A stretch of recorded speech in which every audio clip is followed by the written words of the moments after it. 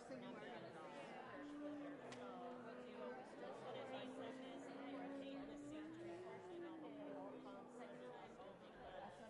And then that is the birthday of April 10th. And then I need to listen to my dog.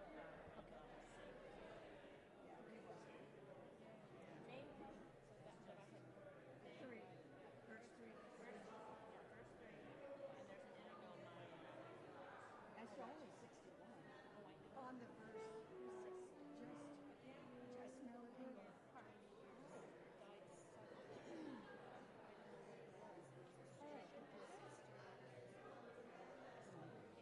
I did not get the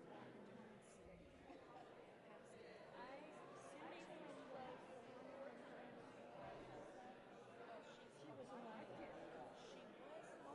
She was, but had a shirt. Like that, and I liked her. Well, I was still she hasn't been there. I did. I said, I'm not I am sorry to hear that, but I am happy. Your character. He goes into my closet. Can't find it. So I thought she didn't die. It just didn't look like it. I had to revamp it. As I put this on, I wondered, where's his mind, eh?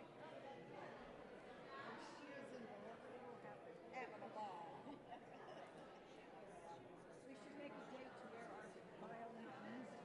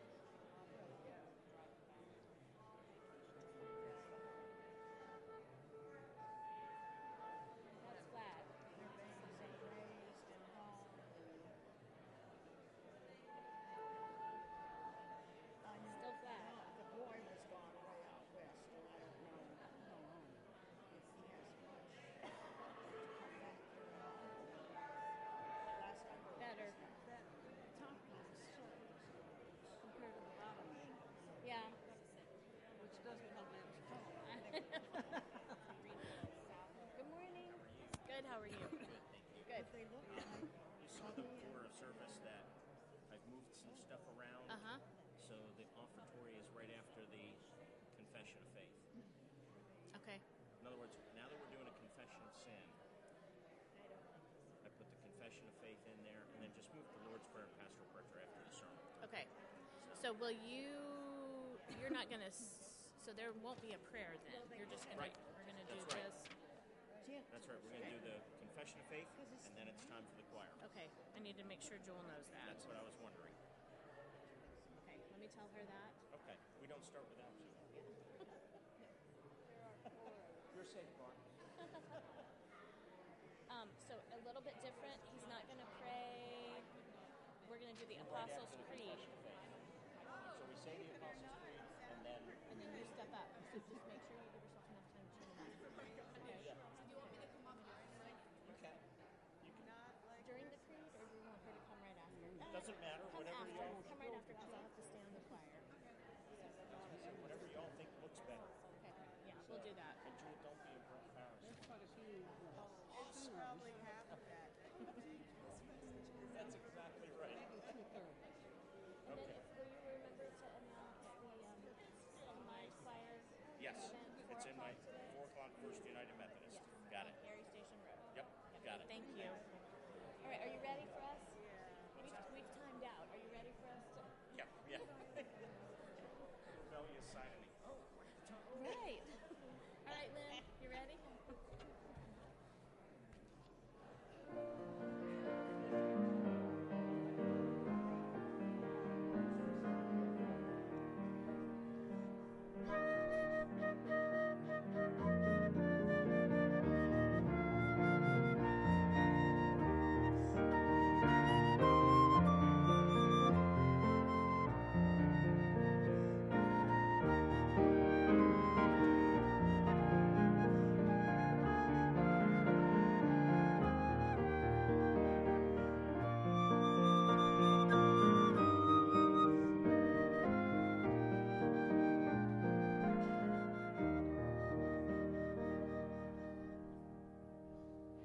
Good morning, everyone. Welcome this morning to Lake Oconee Presbyterian Church. My name is Jeff Birch, and I'm the pastor here at Lake Oconee, and I want to offer all of you, whether you are a first-time visitor or a long-time attender or member, welcome you to worship this morning. So whether you are in person or on the live stream, we are thrilled that you have chosen to worship with us, and it is our heartfelt prayer that this will be a rich time of exalting and enjoying our Lord and Savior, Jesus Christ. If you're visiting with us for the first time, we hope you got the swag bag out front that has all sorts of goodies in it and lets you know a little bit about who we are and just kind of makes an introduction to us. And I would like to ask all of you, if you're sitting on the end of your aisle, to get started the friendship pad, and that is whether you are visiting or whether you are, again, like I said, a long-time attender or member. Pass that down. This gives us the opportunity to get to know you a little bit. A few brief announcements before we enter into worship. This afternoon at 4 o'clock, a very special community Easter concert will be hosted by First United Methodist Church. It begins at 4 p.m. Several members of our choir will be participating. I don't have the exact number, but several members. I'm seeing 4. Jocelyn's giving me 4 fingers, so maybe 9 are going to show up at 4 o'clock. I have no idea. But the bottom line is a great opportunity. We would encourage you to join in that community venture to bear witness to the glory of Christ together as they will be doing that. Now we're getting ready for Holy Week, which begins next Sunday with Palm Sunday. Now, if you have kids or grandkids, whether they're here all the time or be visiting, Valerie Hunt would love to have them join her. Meet her out in this hallway here where the name tags are and all of that at 10:20. During our opening hymn, they are going to be processing down the aisle with palm branches. And I just think that is going to be just such an encouraging and exciting time. We want to encourage all the kids to participate in that. Contact or see Valerie if you have any questions regarding that. And then on Thursday evening, which is April 14th, we will have our Maundy Thursday service. We'll also be taking the Lord's Supper that particular evening. Good Friday, if you get the opportunity, from noon to 12:45 will be our Good Friday service. And then Easter Sunday, we begin. Let's hope it's a day like today. Maybe 6 degrees warmer, something like that. Not a whole lot, not too. We don't want 92 with 190% humidity, but 72, something like that. 9 a.m. I just want you to picture this. We're in the pavilion. We're kind of moving forward from that disease, that virus, COVID thing. We don't want to say that anymore, but we're moving forward out of that. We're enjoying time together, celebrating the resurrection, feasting together. Now, let me speak about feasting. My good friend Brent Johansson, he's going to be back there at the sign-up table. He's waving his arms back there. He's getting charismatic on us. He is ready. He is so excited to worship the Lord and extend worship out till after the service, where you can still, it is not too late to sign up to bring bacon. You can never have enough bacon. And Brent will tell you what else we need in terms of that sign-up sheet. But sign up. Also, if you could help out with setting up or cleaning up, we would love to have the opportunity. See Brent and Carol after the service, and they'll let you know. And then, of course, at 10:30, we have our Easter celebration, and we want it to be a joyous time where we celebrate truly what is our ultimate hope, and it's what sustains us through each day. And that is the victory of Christ in the resurrection. The fact that our hope is God's new world that's been inaugurated in the resurrection of Jesus Christ. And so I hope you're looking forward to Holy Week. I think it promises to be a real exciting time around here. It's also an opportunity to any of these services to invite friends and neighbors. I mean, I'm looking, I still see empty chairs. We don't want to see empty chairs during Holy Week, and especially during Easter Sunday. There are many, many people who come to church only on Christmas and Easter. This is an opportunity. It's kind of more culturally acceptable. You can invite them to come to worship or come to the brunch, get to know people for those services, so I want to share that as well. So those are some of the things going on in the life of the church. We're real encouraged about what the Lord is doing. And so now as the prelude is played, let's quiet our hearts as we prepare to worship the Lord.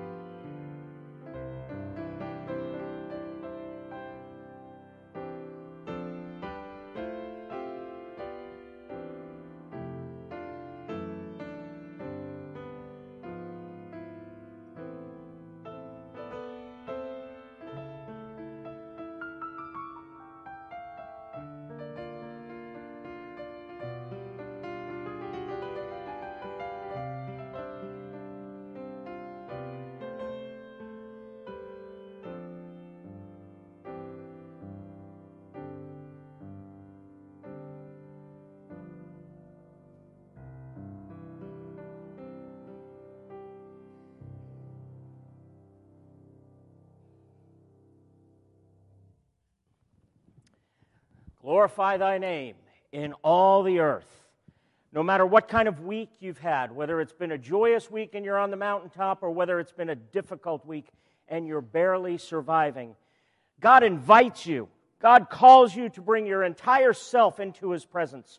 Fears, doubts, joys, sorrows, bring all of you into His presence where He receives you through our Lord and Savior, Jesus Christ. Our call to worship is from Psalm 34, verses 1 to 3. I will bless the Lord at all times. His praise shall continually be in my mouth. My soul makes its boast in the Lord. Let the humble hear and be glad. Oh, magnify the Lord with me, and let us exalt His name together. Father, may you create joy in the hearts of your people, fullness of life, as we are in your presence to exalt you. Thank you for who you are. We invoke your name, Father, Son, and Holy Spirit, to be with us. We need your presence. We need your comfort. We need your mercy. We need you. Fill us now as we praise and worship you. In Jesus' name, amen. Let's stand together and sing our opening hymn of praise, O worship the King, all glorious above.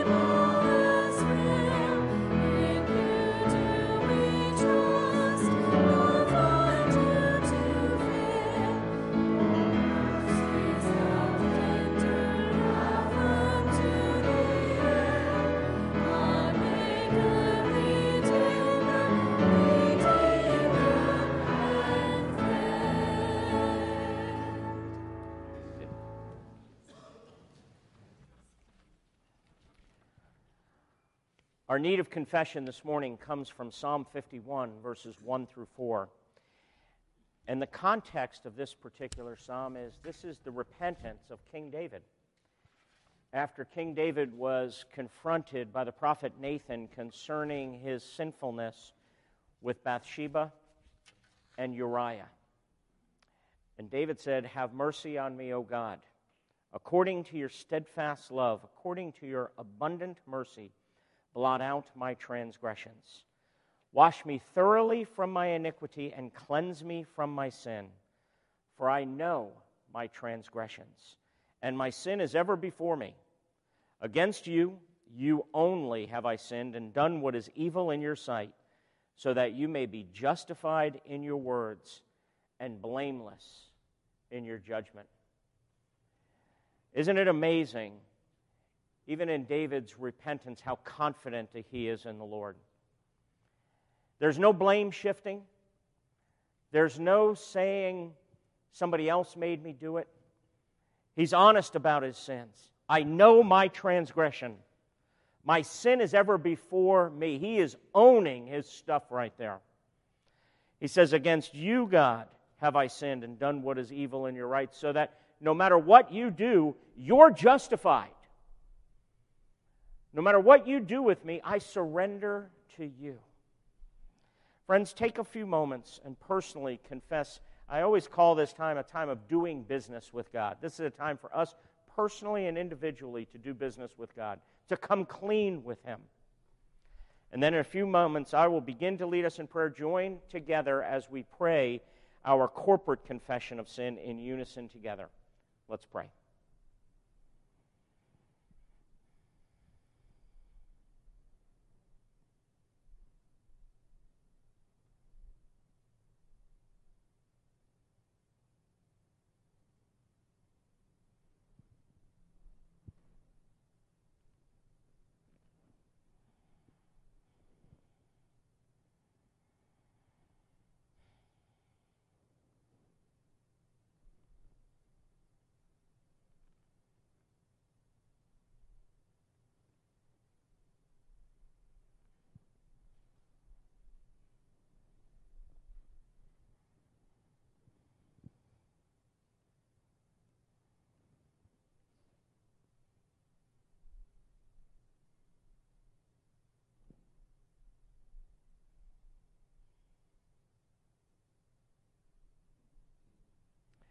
Let us pray together.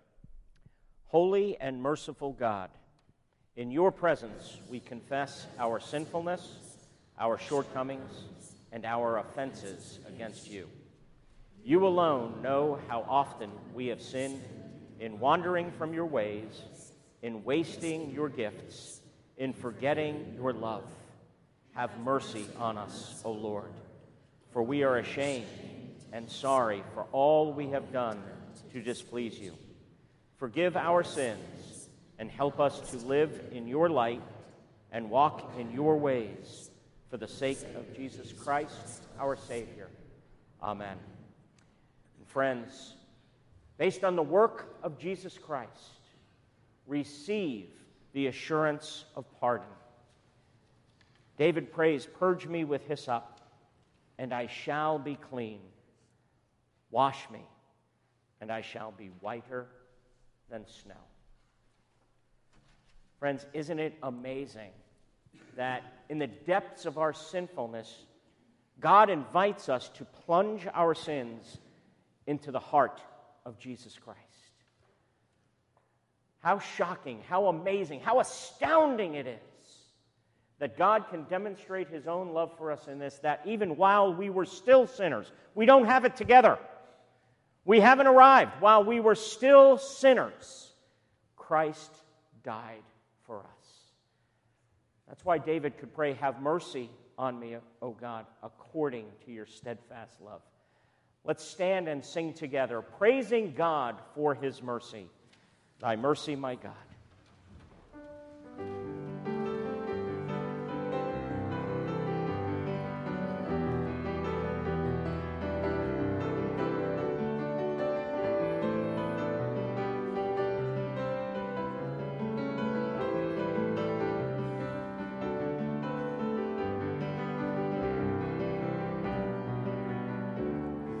My mercy, my God, is the name of my song.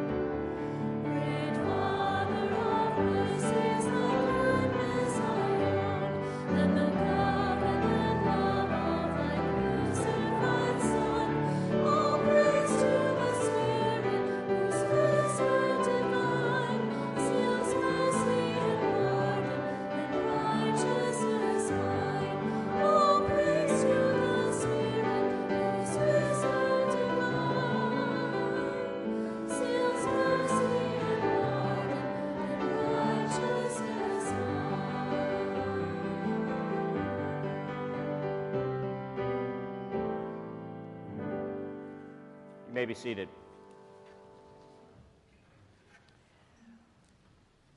One of the goals I have for worship is that our time of worship would just be saturated with Scripture.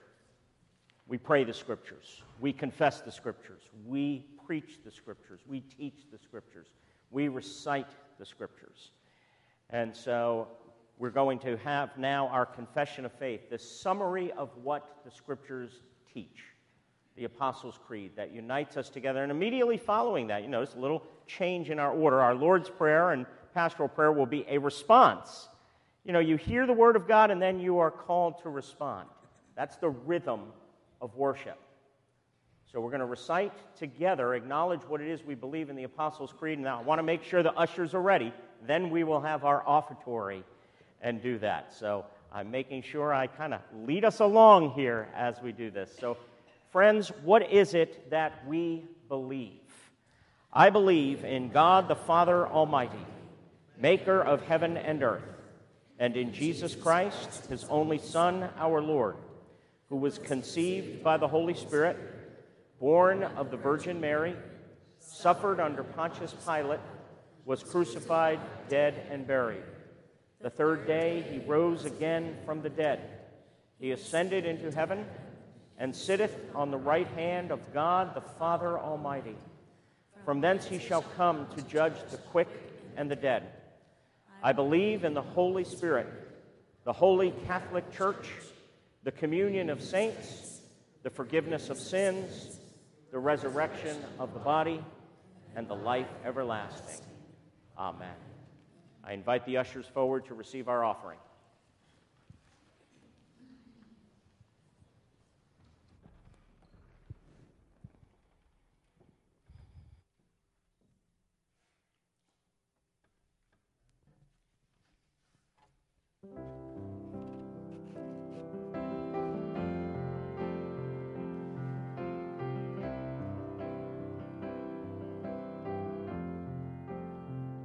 How great the chasm that lay between us, how high the mountain I could not climb.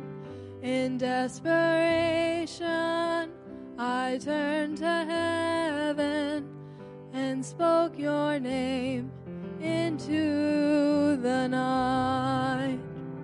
Then through the darkness, your loving kindness tore through the shadows of my soul. The work is finished, the end is written. Jesus Christ, my living hope. Who could imagine so great a mercy? What heart could fathom such boundless grace? The God of ages stepped down from glory to wear my sin and bear my shame. The cross has spoken, I am forgiven. The King of Kings calls me his own. Beautiful Savior, I'm yours forever. Jesus Christ, my living hope. Alleluia, praise the one who set me free. Alleluia, death has lost its grip on me. You have broken every chain. There's salvation in your name, Jesus Christ, my living hope.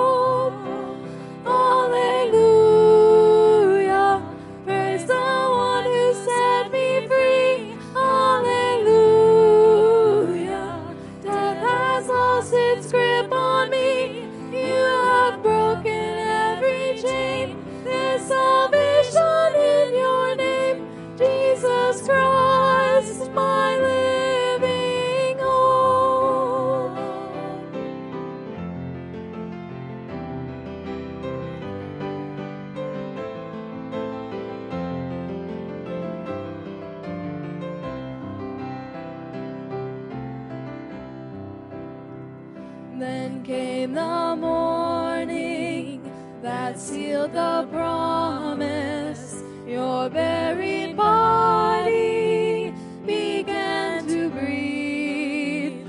Out of the silence, the roaring lion declared the grave has no claim on me. Then came the morning that sealed the promise. Your buried body began to breathe. Out of the silence, the roaring lion declared the grave has no claim on me. Jesus, yours is the victory. Oh, hallelujah. Praise the one who set me free. Hallelujah. Death has lost its grip on me. You have broken every chain. There's salvation in your name, Jesus Christ, my living hope. Hallelujah.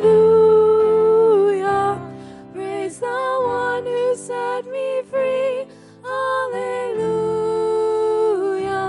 Death has lost its grip on me. You have broken every chain. There's salvation in your name, Jesus Christ, my living hope. Jesus Christ, my living hope. Oh God, you are my living hope. Oh God, you are my living hope.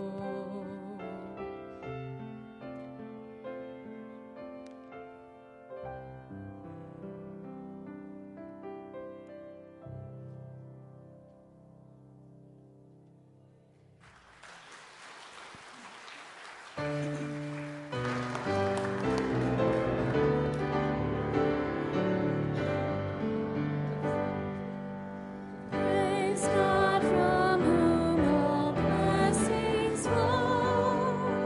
Praise Him, all creatures here below. Praise Him above, ye heavenly hosts. Praise Father, Son, and Holy Ghost.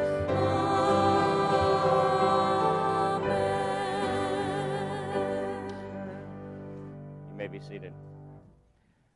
I mentioned to Jewel before the service, don't get embarrassed because I'm going to spend a few minutes just raving about her and the choir, and because it's not a performance, this leads us to worship. And that's so important. You know, I can't help but think I'm so humbled to think that God would call me. I never dreamed when I was a younger man that I would be called. I probably would have the high school yearbook, least likely to be a Presbyterian minister. And now I think to myself, I don't want to say what I'd be most likely to do or be, but definitely least likely to be a Presbyterian minister. And I think church, for me, I need to be a pastor because it absolutely renews my hope. I mean, the theme of coming to worship, yes, do we learn more? You're going to be like, oh, look at that. That verb says that and that. And yeah, we do all that, but that's not what our hearts need. By the way, I have to seat this up. Can I move this? Okay. Because if I don't see Susan Porter and Sue Burmeister over there, the sermon's a flop. It's absolutely, it's done. I've got to be able to walk both sides and take a wide berth here and speak to all of you. I mean, the bottom line is life is hard. It is difficult. The whole theme of Romans chapter 5 to 8, and you thought, what does this have to do with the sermon? What have we been saying? New covenant theology, the fact that the covenant is fulfilled, all the promises of God are yes and amen, are presented by Paul in Romans 5-8 as a fulfillment of the Exodus. It is a new Exodus. And where we find ourselves in the Christian life is in the wilderness. And the wilderness is not kind of Bambi by the brook going, oh, isn't this nice? The wilderness is not that great golf course I'm going to be visiting on Thursday. You knew I had to work that in, by the way. The wilderness in scriptural imagery is dry, barren, and arid. It is hard. And what we go through in life, so much more than just physical suffering. We go through loneliness, and we go through doubts, and we go through confusion, and we go through crises of faith. And my friends, Christians ought to be the most real, the most authentic, and the most honest people on the face of the planet because, as the choir and Jewel reminded us, we have a living hope. We are connected to the source and the head, Jesus Christ. And so I come because I need my hope renewed. How about you? There we go. Thank you, Nicole. I love that. Now, you thought that was the sermon. That's just me praising the work and the ministry of the choir. Let's go to the Lord in a time of prayer and dive into our text this morning. Father, I remember Tim Keller teaching us in class in seminary that the essence of worship is surprise. And obviously that doesn't mean somebody saying boo. That means in some way we have the eyes of our hearts enlightened in a new way to see some element of the gospel, some element of your truth, some element of you made real to our hearts. And while the choir sang, I just had that living hope made a little bit more real to me. And we're going to study Romans 7 here, where I know how much my own heart is like Teflon, and the truth can just slip and slide away so quickly. I can so easily forget it. It is a constant struggle. And you call us to embrace the struggle, to see that the struggle is real, and you don't condemn us for the struggle. The struggle is designed and meant to lead us to Jesus Christ. And so that's what I pray, that we would be led to Jesus, to see that, Jesus, you are beautiful, and that we would display that you are believable. I pray these things in Jesus' name. Amen. Turn in your Bibles if you have them. I guess your Kindles, your iPads, your iPhones, your Samsung, whatever it is, whatever source to find the Word of God. Romans chapter 7, as we're continuing our study. Romans chapter 7, verses 13 through 20. Friends, hear the word of the Lord. Did that which is good, then, bring death to me? By no means. It was sin producing death in me through what is good, in order that sin might be shown to be sin, and through the commandment might become sinful beyond measure. For we know that the law is spiritual, but I am of the flesh, sold under sin. For I do not understand my own actions. For I do not do what I want, but I do the very thing I hate. Now, if I do what I do not want, I agree with the law that it is good. So now it is no longer I who do it, but sin that dwells within me. For I know that nothing good dwells in me, that is, in my flesh. For I have the desire to do what is right, but not the ability to carry it out. For I do not do the good I want, but the evil I do not want is what I keep on doing. Now, if I do what I do not want, it is no longer I who do it, but sin that dwells within me. Friends, this is the word of the Lord given to his people by the triune God of love, because he loves you. Jack Miller was the founder of World Harvest Mission. It's now called Surge, out of Philadelphia. He was one of my heroes in the faith that I learned so much from. And he led a discipleship course that was called Sonship, and he gave the following illustration from the life of Samuel Johnson. Now, Samuel Johnson was an 18th century writer, literary critic. He was famous for producing a great dictionary. He was an essayist. He succeeded in writing a novel in 1 week, since he had to pay some debts, and was also something of a poet. He was also a professing Christian and a contemporary of both Jonathan Edwards and the Wesley brothers, John and Charles Wesley. Now, Jack Miller, in one of his sonship lectures, shared some of the famed Dr. Johnson's prayers from his journal. And so I'm going to read just a little bit from Dr. Johnson's prayer journal. And I want you to see if you can relate. In 1738, Dr. Johnson wrote, "O Lord, enable me to redeem the time which I have spent in sloth." Then in 1757, almost 20 years later, he wrote, "Almighty God, enable me to shake off sloth and redeem the time by a diligent application of the days remaining." In 1759, he also wrote, "Enable me to shake off sloth and idleness." He's still at it in 1761. "I have resolved till I am afraid to resolve again." In 1764, "My indolence has sunk in the grosser sluggishness. My purpose is from this time to avoid idleness, to rise early." Still in 1764, 5 months later, "I resolve to rise earlier, no later than 6 if I can."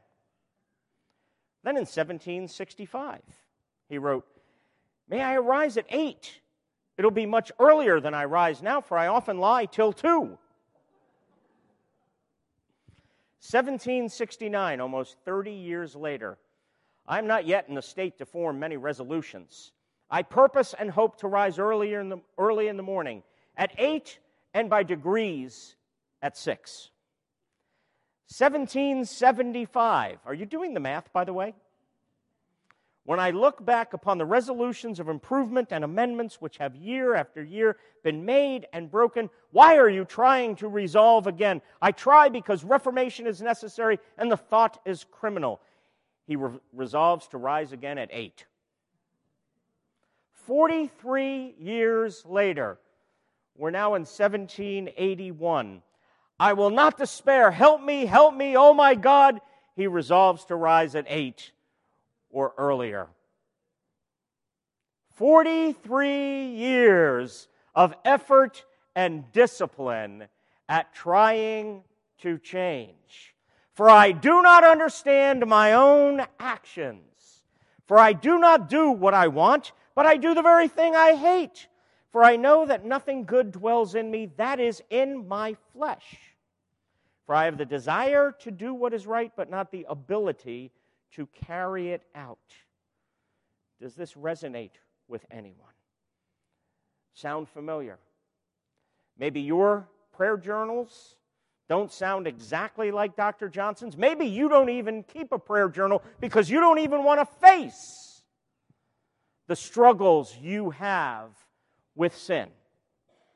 And I mentioned last week, so much ink is spilt. I want to address this right at the beginning over whether Paul is a believer or not in this portion of Romans chapter 7.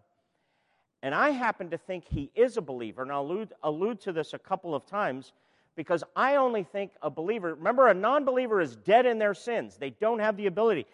I don't think a non-believer would be able to say, before the presence of God, as part of their prayer, as part of their expression to God, "I have the desire to do what is right." Yes, maybe by common grace, but someone who's dead in their sin can't say, "I have the desire to do what is right," or "the law is spiritual," or even have the humility to say, "I don't understand my own actions." I think Paul is bearing the fruit, namely humility and honesty, of being a believer here.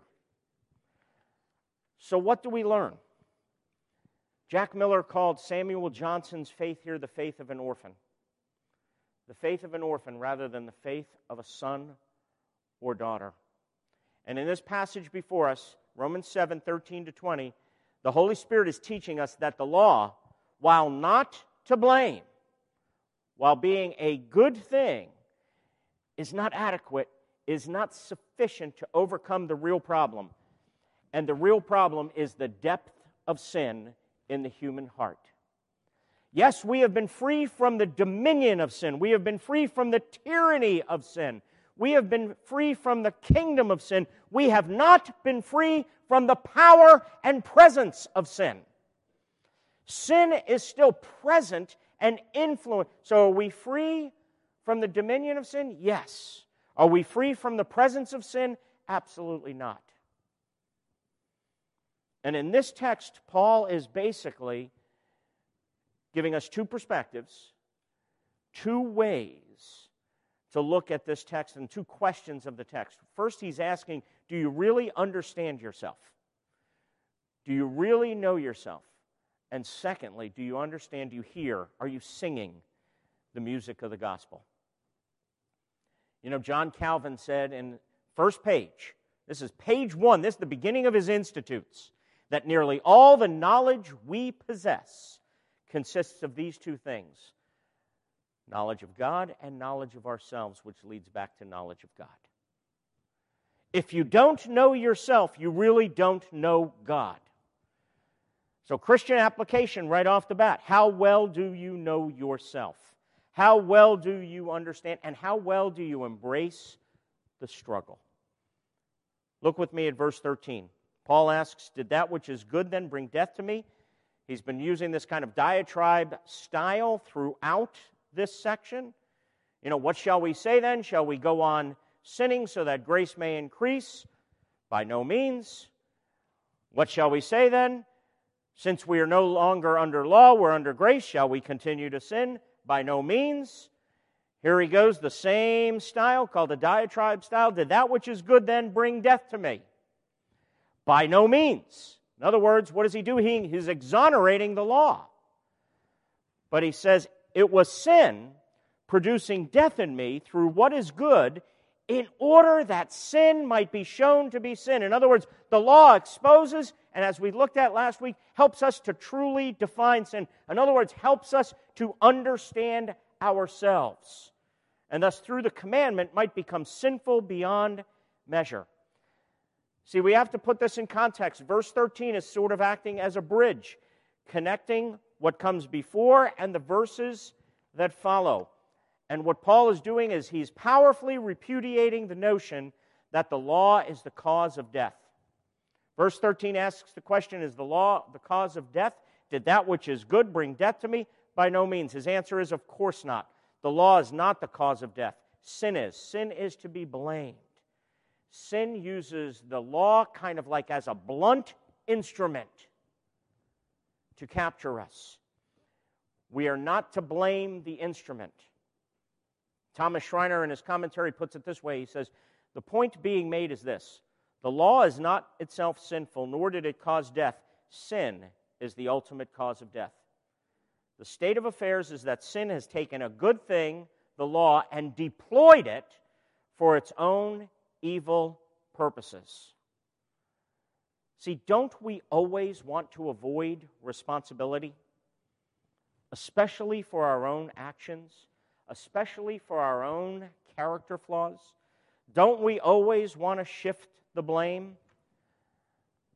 God asks Adam, where were you? Did you take some of the fruit? It was the woman, she made me do it. Okay. Talk about a patient God. I'll go over here. Let's talk to the woman for a second. How about you? Did you? No, it was the serpent. He made me do it.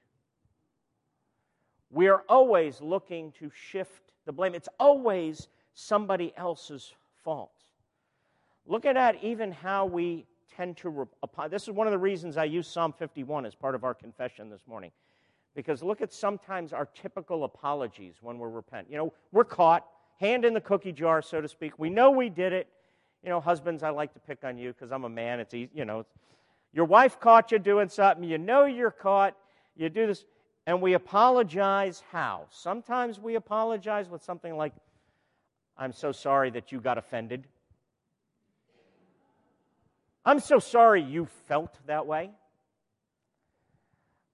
Okay, let me tell you something right now in no unequivocal terms whatsoever. That is not an apology. No, you haven't repented. If you say, I'm sorry you felt that way, you know what you're doing? You are skirting and deflecting responsibility and you're blaming the other person. And how's this for grace preaching? Knock it off! You haven't owned your stuff. The first point, always sermon. After a while, you're going to catch on. My sermons always are bad news, good news. That's how the scriptures go. Paul, in a very powerful way, is telling us there is no blame shifting allowed here. Look at verses 14 and 15. He says, "For we know that the law is spiritual, but I'm of the flesh, sold under sin. So I don't even understand my own actions. I do not do what I want, but I do the very thing I hate." Friends, can you relate to that? Whether it's a habit, whether it's a relationship, we do have the same struggles over and over again. The focus here is what indwelling sin still does to us, the state of our beings, thus our inability, our lack of resources. Paul here is applying simply what Jesus said in his upper room discourse in John chapter 15 when he said, "Apart from me, you can do nothing." He didn't say, apart from me, you love your wife or you love your spouse or you love very well. No, you don't. Apart from Jesus, you can do nothing. And nothing means nothing. That's why Jesus says, "Abide in me, and I will abide in you." Do you recognize your own impotence? Do you recognize your own weakness? And do you apply it to how you conduct yourself? See, Paul has to be a believer here because this is an amazing statement of humility. And I think sometimes we get very confused as to what growth ought to look like in the Christian life. I think we adopt a little bit too much an American prosperity gospel of going, growth looks like this upward trajectory. Like this, of I'm having more victory, more victory, more victory, look at me. Where what does Paul say?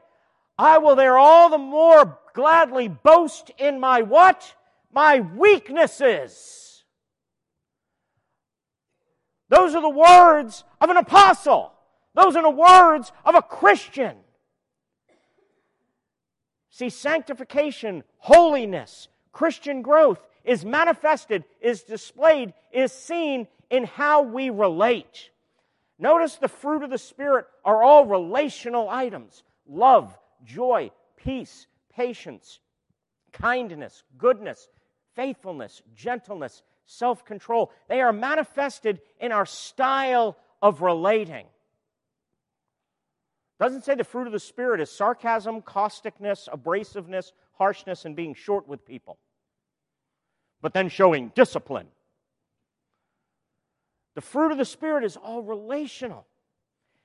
See, Paul is here showing us not the faith of an orphan, but the faith of a son, saying, I boast in my weaknesses. I don't understand what I do. Pretty amazing if you look at the trajectory of Paul's life and even his growth and kind of the way he described himself. 1 Corinthians chapter 15.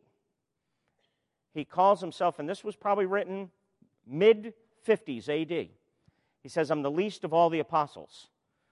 So kind of like, see these 12 guys? I'm the least of them. Ephesians chapter 3, written several years later, Paul goes, I'm the least of all the saints. Okay. Growing well so far, Paul, aren't you? I'm the least of these 12. Now I'm the least of the entire church. 1 Timothy chapter 1. Paul is handing off the gospel baton to his protege Timothy. He's getting ready to die. He's at the end of his life. So here's how he's describing sanctification in his own life. He calls himself the chief of sinners. And he doesn't say, I was the chief of sinners. He says, I am the chief of sinners. Can I tell you something? That is victory. That is humility. That governs how he relates. He enters into interactions and conversations with the sense of, how can I ever be better than anyone else? I'm the chief of sinners. Take the worst of the worst, and I'm worse than them. I've shared this story with you before. Let me illustrate. I talked about how When I went to seminary at Westminster in Philadelphia, I knew nothing of the Reformed tradition. I knew nothing of Reformed theology. I was a young Christian, felt led to go into the ministry, felt called, was still kind of exploring stuff. So I went in and began hearing Reformed theology. Oh, I was excited. I'm going, wow, Scriptures are opening up. This is great. Now, I was also at the same time very newly married. And I thought I was loving my wife well. If anybody had said, you're not loving, of course I love her. Blame, shift, defend. See how quickly we do that? We never admit we don't love well. But here I am in seminary, and I'm soaking up all the magnificent truths of Reformed theology, and I was what I would call myself a heretic-seeking missile. And the chief heretic? My wife. Yes, I asked her permission to share this, by the way. And I think I've told you this story before. But I would come home, and I would tell her all of these reasons why she should believe as I did. See, the importance of truth. I was, as they call them, a caged Calvinist. I'm speaking the truth in love. Or at least I'm saying I'm loving. Why? Convince myself, convince her. Jack Miller, in another one of his lectures, said, I am more dangerous when I am right. So the point is not whether truth is important, because it is, but it's how we say what we have to say. Remember, that's truth as well. So I went into my faculty advisor at school, who happened to be Tim Keller, and we're sitting in his car one afternoon, and I am just railing on poor Evie, saying, how can she not believe all of these things? And he just calmly looked at me, and he said, do you enjoy being the Holy Spirit? Pooh! For some reason, the Holy Spirit was working that day, and I thought to myself, maybe I don't know myself as much as I thought I did. Maybe I'm not as innocent. Maybe I shouldn't be so quick to defend myself in my actions or attitudes. Friends, look at your style of relating. Look how you come across. Not what you intend. Let me give you a daring application. Ask someone close to you, a spouse perhaps, how you come across to them. Not your intention, but your impact. Ask them the impact you have on them. And then maybe as a believer, you will understand, for I do not do what I want. And when you say that, and this is why Paul has to be a believer, look at what he says in verse 16. He says, now if I do not do what I want to love my wife, but I don't do that, I agree that the law is good. A non-believer is not going to say, I agree that the law is good. I agree that it's showing sin to be sin. It is showing my lovelessness to be exactly that, not loving. It's showing my arrogance to be exactly what it is, arrogance. It's showing my defensiveness. It's showing my self-righteousness to be exactly what it is, a stench in the nostrils of God.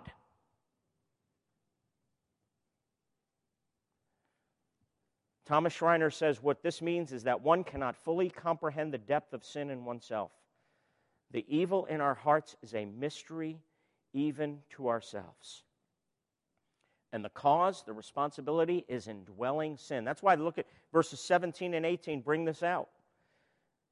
It says, so now it is no longer I who do it, but sin that dwells within me. Why is he saying no longer I? Because who is the true self? Who is his true self? The one who's united to Christ. The one who is I am crucified with Christ, and I no longer live, but Christ who lives in me. But sin is still present within me. It's a powerful alien force that's still there. So he says, for I know that nothing good dwells within me. That is in my flesh. So it's no longer I, my true self, but sin. Why? Because my true self, how God sees me, how God deals with me, how God relates to me, is who I am in Christ. Remember Romans 6. I've died with, been buried with, been raised with Jesus Christ. I am a new creation in Christ. That is what gives us the power to actually look at our sin, look at our style of relating, and I can say to my wife, yes, honey, I am a self-righteous, arrogant man. I'm so sorry that you had to marry this difficult man. Pray that God continues to change me. Yes, even over the next 43 years, like Samuel Johnson. Now, how do we begin to experience bits of transformation? We have to hear the music of the gospel. And I want you to look again with me at verse 14. Because Paul, and it's a tiny detail, it's a small detail, and it's so easy to overlook and so easy to miss, but it is so important. Because he writes, for we know that the law is spiritual. Now, why does he say the law is spiritual? And spiritual here does not mean what our culture says it means. I'm not sure what our culture says it means. But you hear the term all the time, I'm spiritual, but I'm not religious. Okay? I have no idea what that means. Here, spiritual means something very, very specific. It means its origin is of the Holy Spirit, the one who was sent to activate the kingdom of God. The law its origin is of the Holy Spirit. And what is the main job of the Holy Spirit? Jesus himself told us in John chapter 16, he will glorify me, for he will take what is mine and declare it to you. So let's ask ourselves the question, how does the law relate to Christ? Well, let's let Scripture inform Scripture here. We just started reading the Psalms in our community Bible reading. Yes, I even worked that in. And in Psalm 1, we read, blessed is the man who does not walk in the counsel of the wicked, or stand in the way of sinners, or sit in the seat of mockers. But his delight is in the law of the Lord, and on his law he meditates day and night. He is like a tree planted by streams of water, which yields its fruit in season, and whose leaf does not wither. The man who is happy, the man who is blessed, who delights in the law of the Lord. The law that think about what we've been talking about, is inadequate for salvation, is not sufficient. He can't possibly keep it. The law that is totally insufficient and inadequate for overcoming indwelling sin. How are we in the world to delight in the law of the Lord? What needs to happen for us to delight in the law of the Lord? We have to see what the law actually is for, and that is pointing us to the gospel. Tim Keller gives the following biblical illustration. He talks about that place in John chapter 4. Jesus is talking to the Samaritan woman, and he tells her that he can give her some water that would cause her to never thirst again. Notice how he is going after the heart and the longings and the aching to satisfy the heart. And she says, great, I would like to have some. And he says, you're looking at him. I am that water. I am that living water. Well, how can Jesus offer the living water to her and to us? It's because on the cross he experienced thirst. Remember, one of his words from the cross was, I thirst. What was happening to him? Well, he wasn't a tree being planted by streams of water at that moment. He was becoming chaff. On the cross, he was being blown away, blown into oblivion, because he took the penalty that everyone who looks into the law feels. And so the Spirit, remember the law is from the Spirit, is taking from what is Jesus and declaring it to you. So in other words, the Spirit is taking the reality that Jesus took the penalty, the chastisement, the wrath, the punishment of the law, and it absorbed into himself. He took it all upon himself so that you would never have to. And if you would never have to, what can you do? See the law as an expression of God's heart, and you can enjoy it. You can delight in it because you're not accountable to it anymore, because Jesus took it upon himself. And that is the only thing that will lead you to actually love the law. See it as God's heart and want to obey it. But obey it instead of a means to be accepted. Now you're obeying it as a way to show and express love to God. See, if the gospel is not deep, deep music to you, if you're looking at your life and you're perfectionistic, you're performance-oriented, you're driven, you're joyless, you're critical, You see the evil in your heart, ask yourself, is it precious to you that Jesus died? That He died for all the baggage. That He died for all the junk that you're so afraid to look at. See, then maybe you can say there is no good that dwells within me. You can say that without fear because you know you have Jesus. And Jesus stood in your place. Jesus took your place on the cross. You have Jesus, and He really loves you. And He will not depart from you. He will not lose you, and you cannot lose Him. And the more you look to Jesus, crying out in your heart, Abba, Father, drinking from Him, you can actually delight yourself in the law of the Lord. And say with Paul, the law is spiritual. Oh, I don't obey it. I don't understand what I do. The very thing I hate, that's what I do. The thing I don't want to do, guess what? Like a magnet, I'm going there. But you have Jesus. Meditate on Him. Let's pray. Lord, oh, that we would see that the legal are being declared righteous. Our justification can also become personal. The Holy Spirit in our heart crying out, Abba, Father. Teach us to meditate on Him, to drink deeply from Him, to feast on Him. He is our living hope.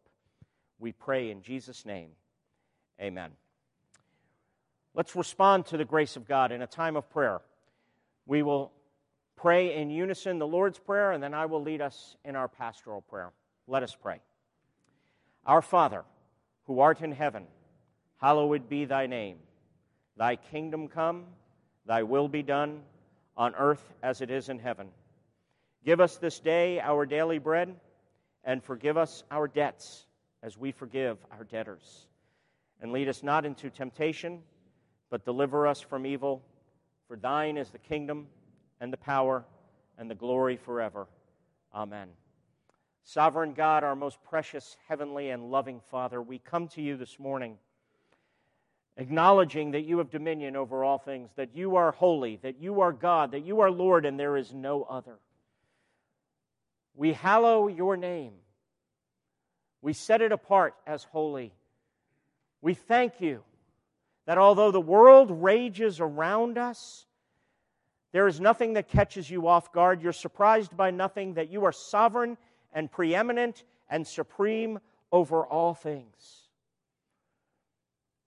We long for Your kingdom, and we pray for it to come, and Your will to be done on earth as it is in heaven. We pray for our relationship with You to be restored.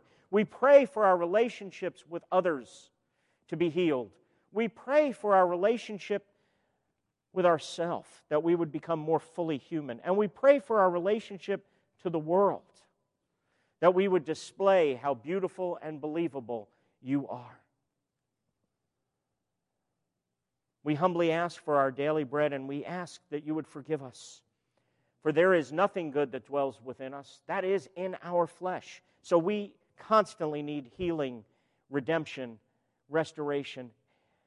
And then, Father, as You continually forgive us, may we forgive our debtors. And Lord, we pray for those in our midst who are hurting, those who've suffered loss, those who are going through pain and trial and affliction, those who are going through confusion and doubt. Lord, we ask that You would comfort them. We ask for Your mercy to be upon them. We ask, Lord, that You would meet them in their need. And Father, we humbly ask that You would lead us not into temptation, but deliver us from evil.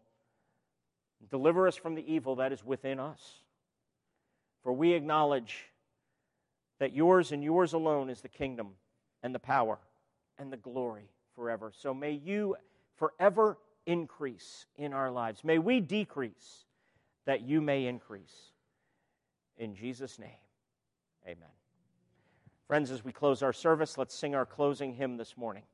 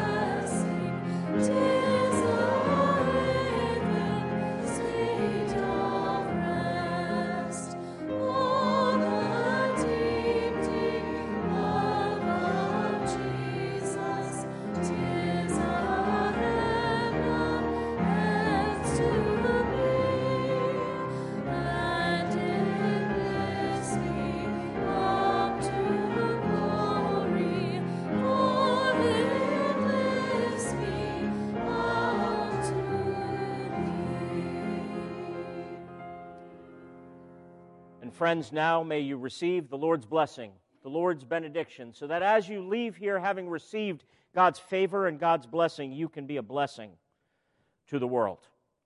May the God of hope fill you with all joy and peace in believing, so that by the power of the Holy Spirit you may abound in hope. Amen.